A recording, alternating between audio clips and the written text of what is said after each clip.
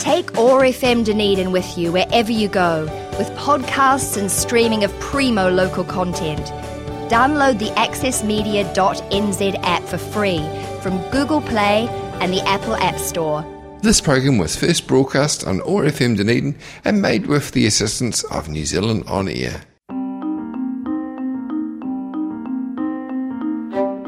Welcome to History Worth Repeating. L.P. Hartley wrote, "The past is a foreign country. They do things differently there." My name is Barbara Brooks. And my name is Sonia Tiernan. Together, over this series of podcasts, we want to canvass wide aspects of the past, from individual stories to national histories, from political events to emotional tides.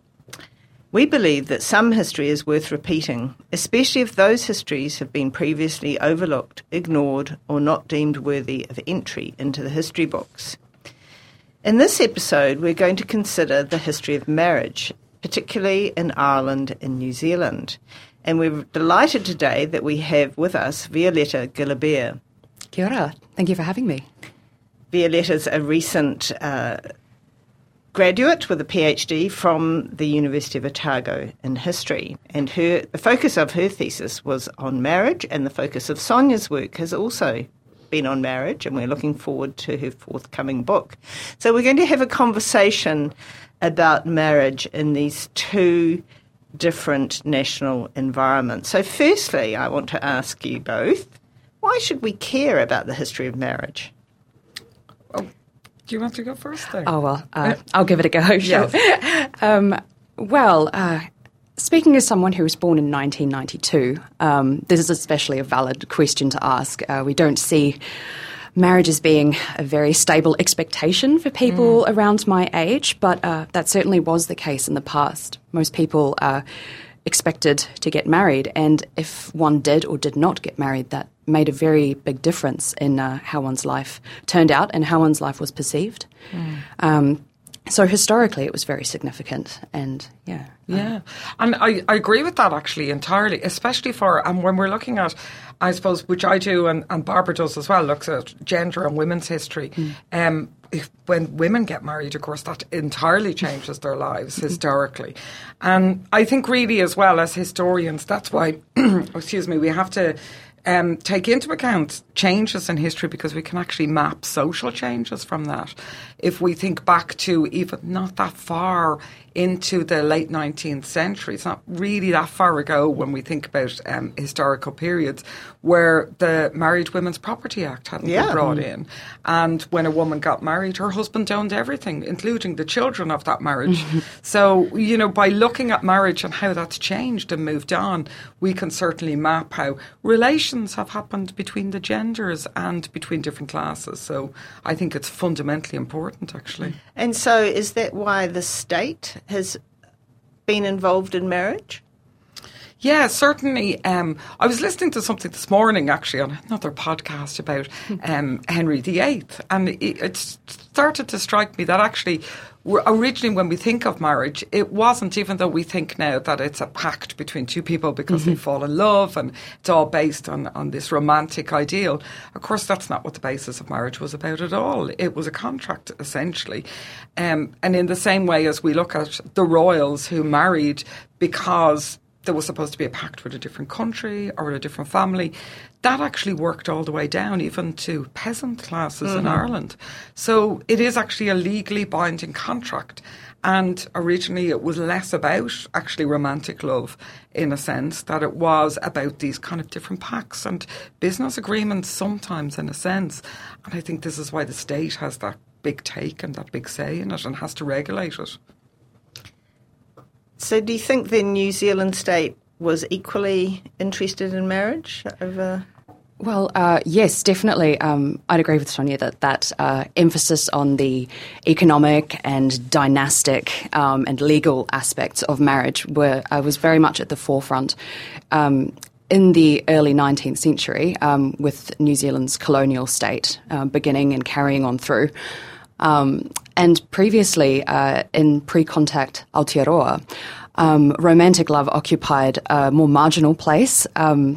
There were waiata aroha, love songs. There was poetry written by Māori about romantic love. But marriage was based in this tribal system and was politically so fundamental that this messy business of high emotions and very tightly bonded love dyads wasn't really the most stable element to add into the mix. So it was really much more about alliances between between groups in the way that certainly it was with the British aristocracy.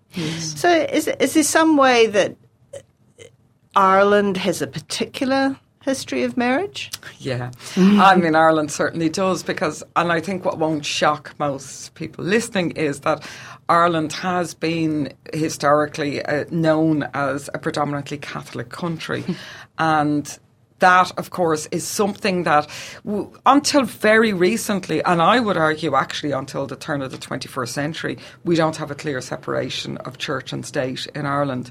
The independence for the Free State, 26 counties, only happens in 1922. So we're talking about a formation of entirely removing themselves from British laws, generating something that is still our fundamental law at the moment, which is based on a constitution that was written in 1937. And that constitution is the fundamental and basic law of Ireland. But it was written with the Catholic Church, with members of the Catholic Church. And therefore, when we're looking at marriage, marriage is something that is essentially controlled by Catholic ethos. And so it's less even about the state law in a sense. The state law maps onto what the Catholic Church says should happen. So even things like divorce, divorce only happens, and I think it's extraordinary if we think about it, that there's referendums in the 80s about divorce in Ireland, and only is brought in through a referendum in 1995. And that was the slightest margin. Actually, it certainly made me think when I was a young person just starting to vote that actually this really showed how your vote matters. It was brought in by 50.28% in favour against 49.72 against. So it makes you realise actually that your vote counts. But that meant that for the first time ever, divorce was brought in Ireland in 1996. But it was only a few months ago, it was really restrictive.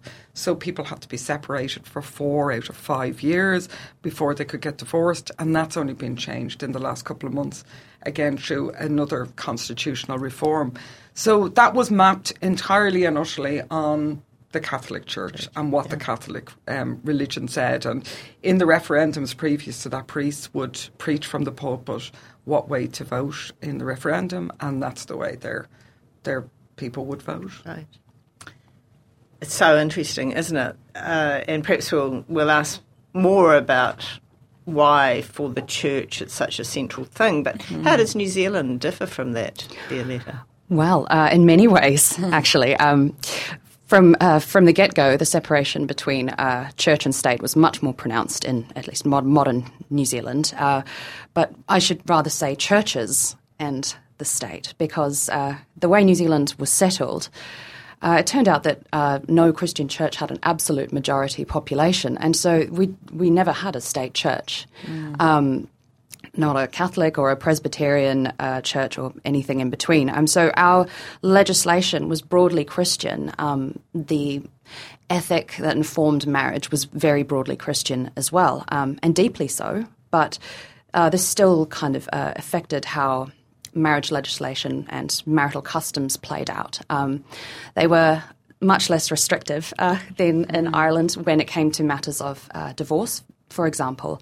No-fault divorce was a development of the 1980s, which is certainly less restrictive. And before that, there were legal provisions to have divorce proceedings aired in the local media. There was a lot of kind of shame and scandal attached to it, but certainly it wasn't prohibited or restricted to such an extent.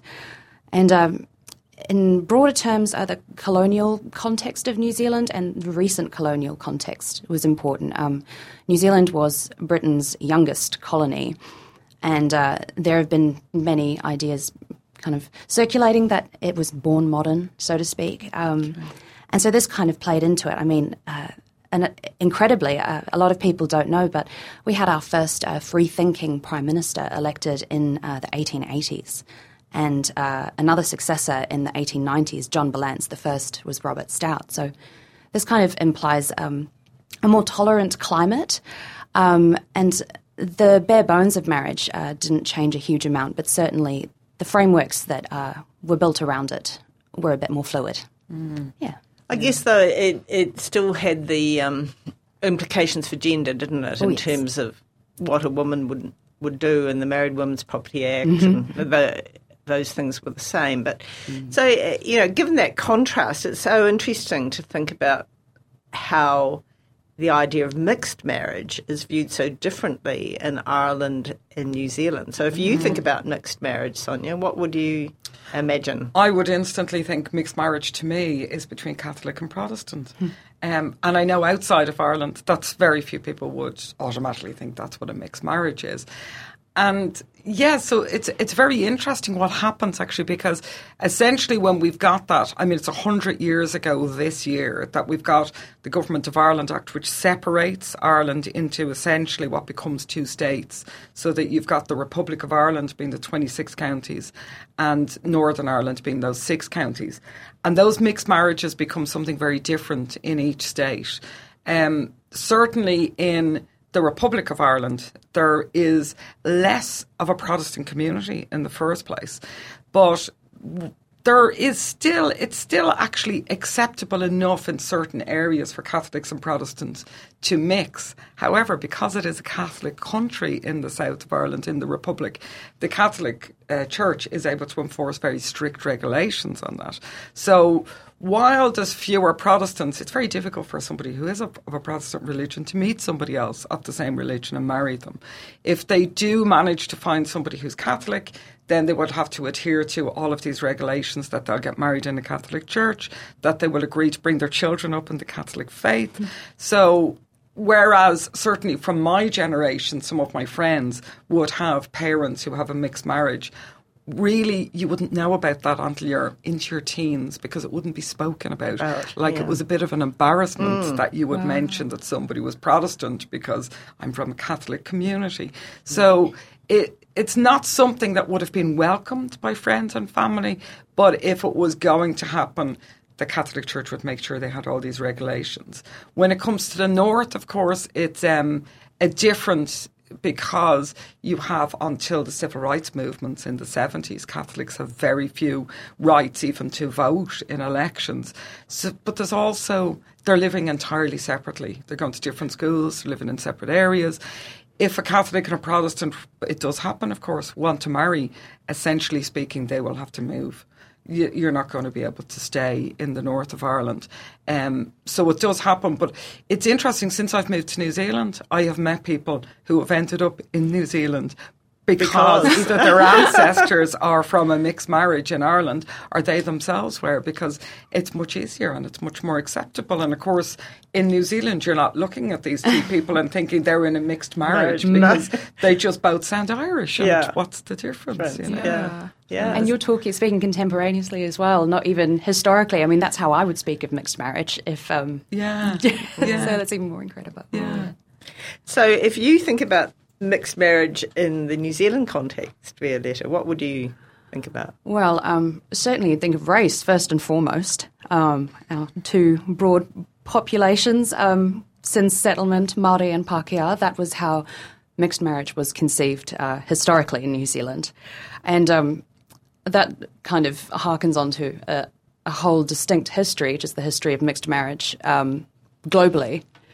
And New Zealand was interesting in the sense that it never legally restricted or prohibited mixed-race marriages. But there were shifting tides of stigma that kind of carried the idea between the 19th and the 20th century.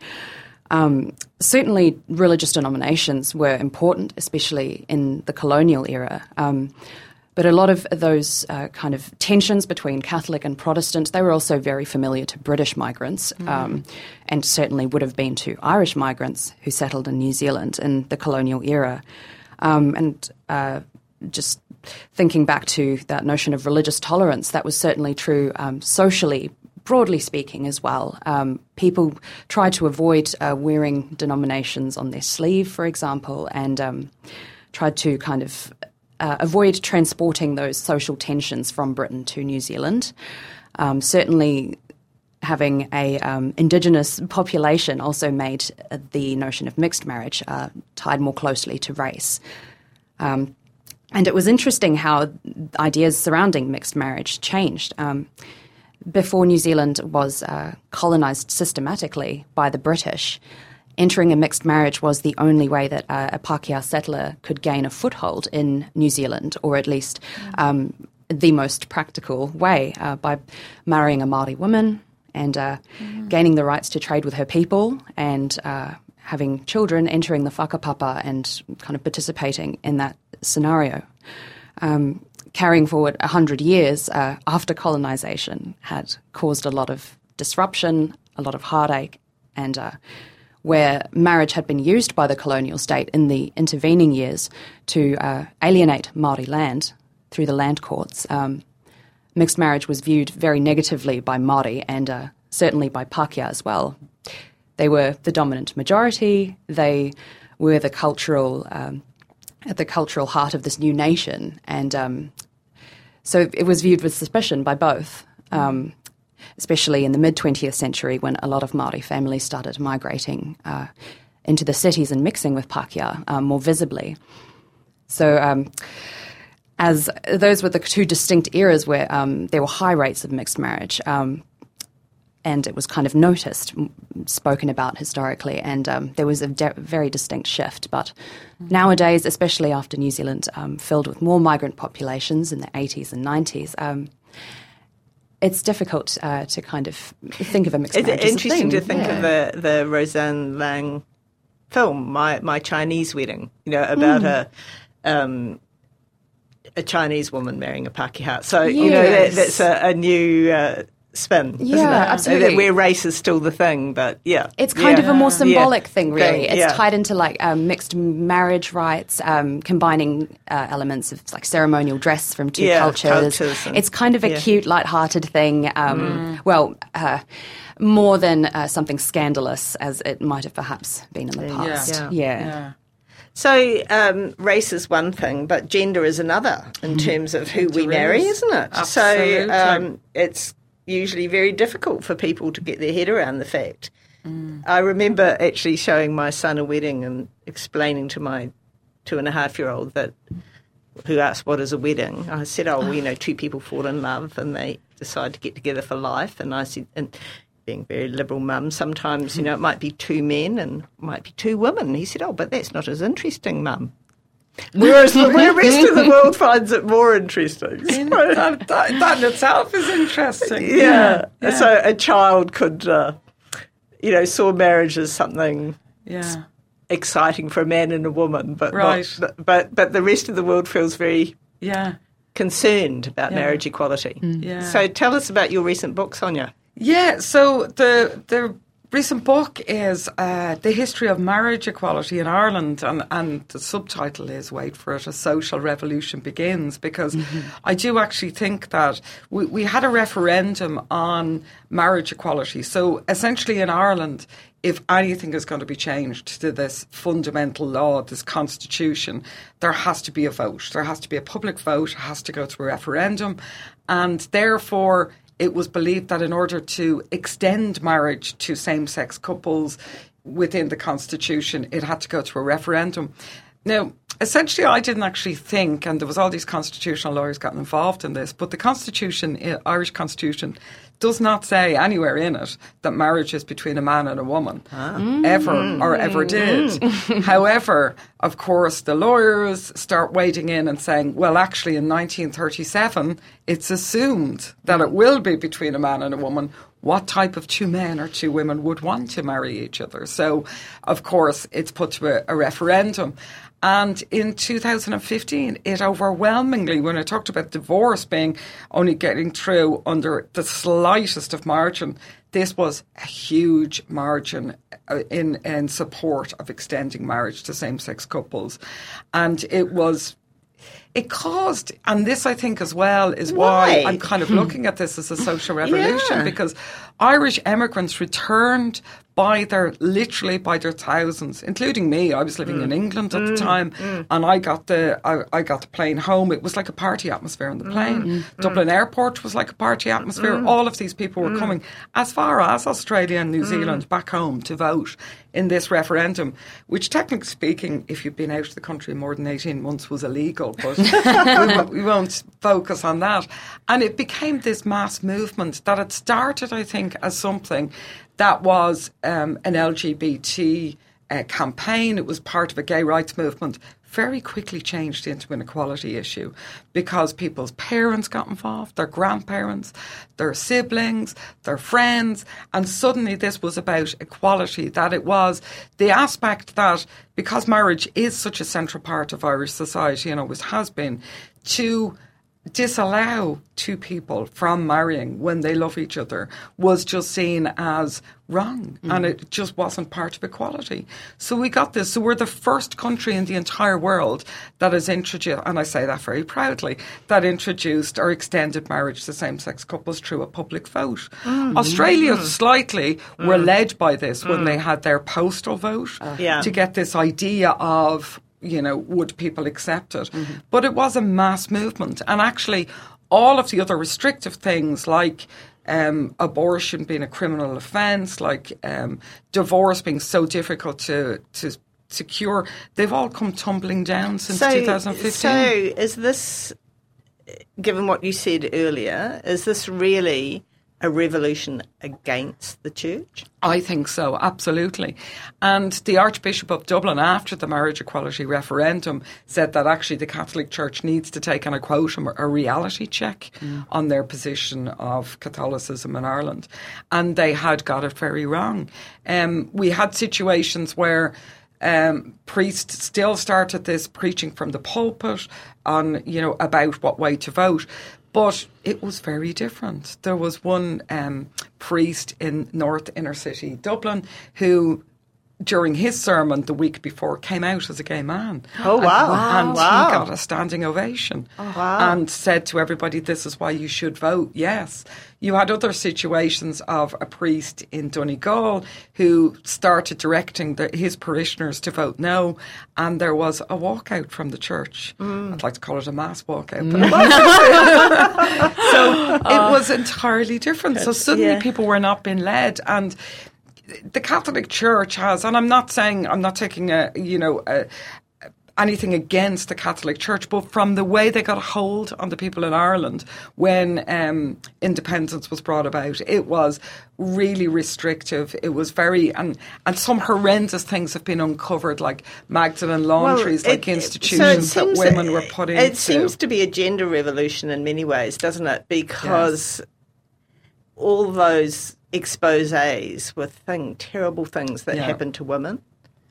And men as well, though, it has to be said. There was there's, the child abuse scandals that happened in the Catholic Church, and certainly what we know is it was pretty horrendous in Ireland, and a lot of those priests were simply moved to other jurisdictions and other countries, unfortunately. But in an awful lot of cases, that was young boys as well that were in institutions. So I do think it's kind of across the board, actually. Yeah, and maybe also youth against an older generation. Yes, yeah.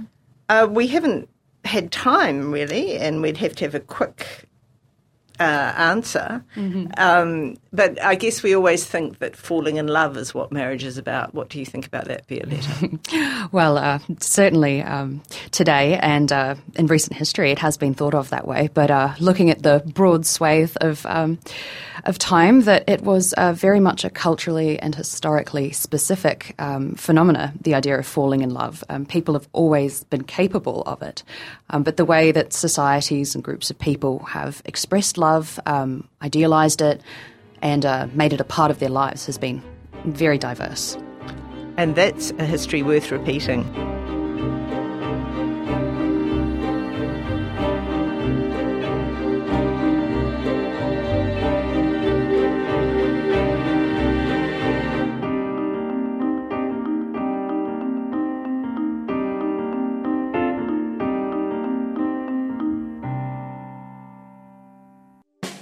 Take OAR FM Dunedin with you wherever you go, with podcasts and streaming of primo local content. Download the accessmedia.nz app for free from Google Play and the Apple App Store. This program was first broadcast on OAR FM Dunedin and made with the assistance of New Zealand On Air.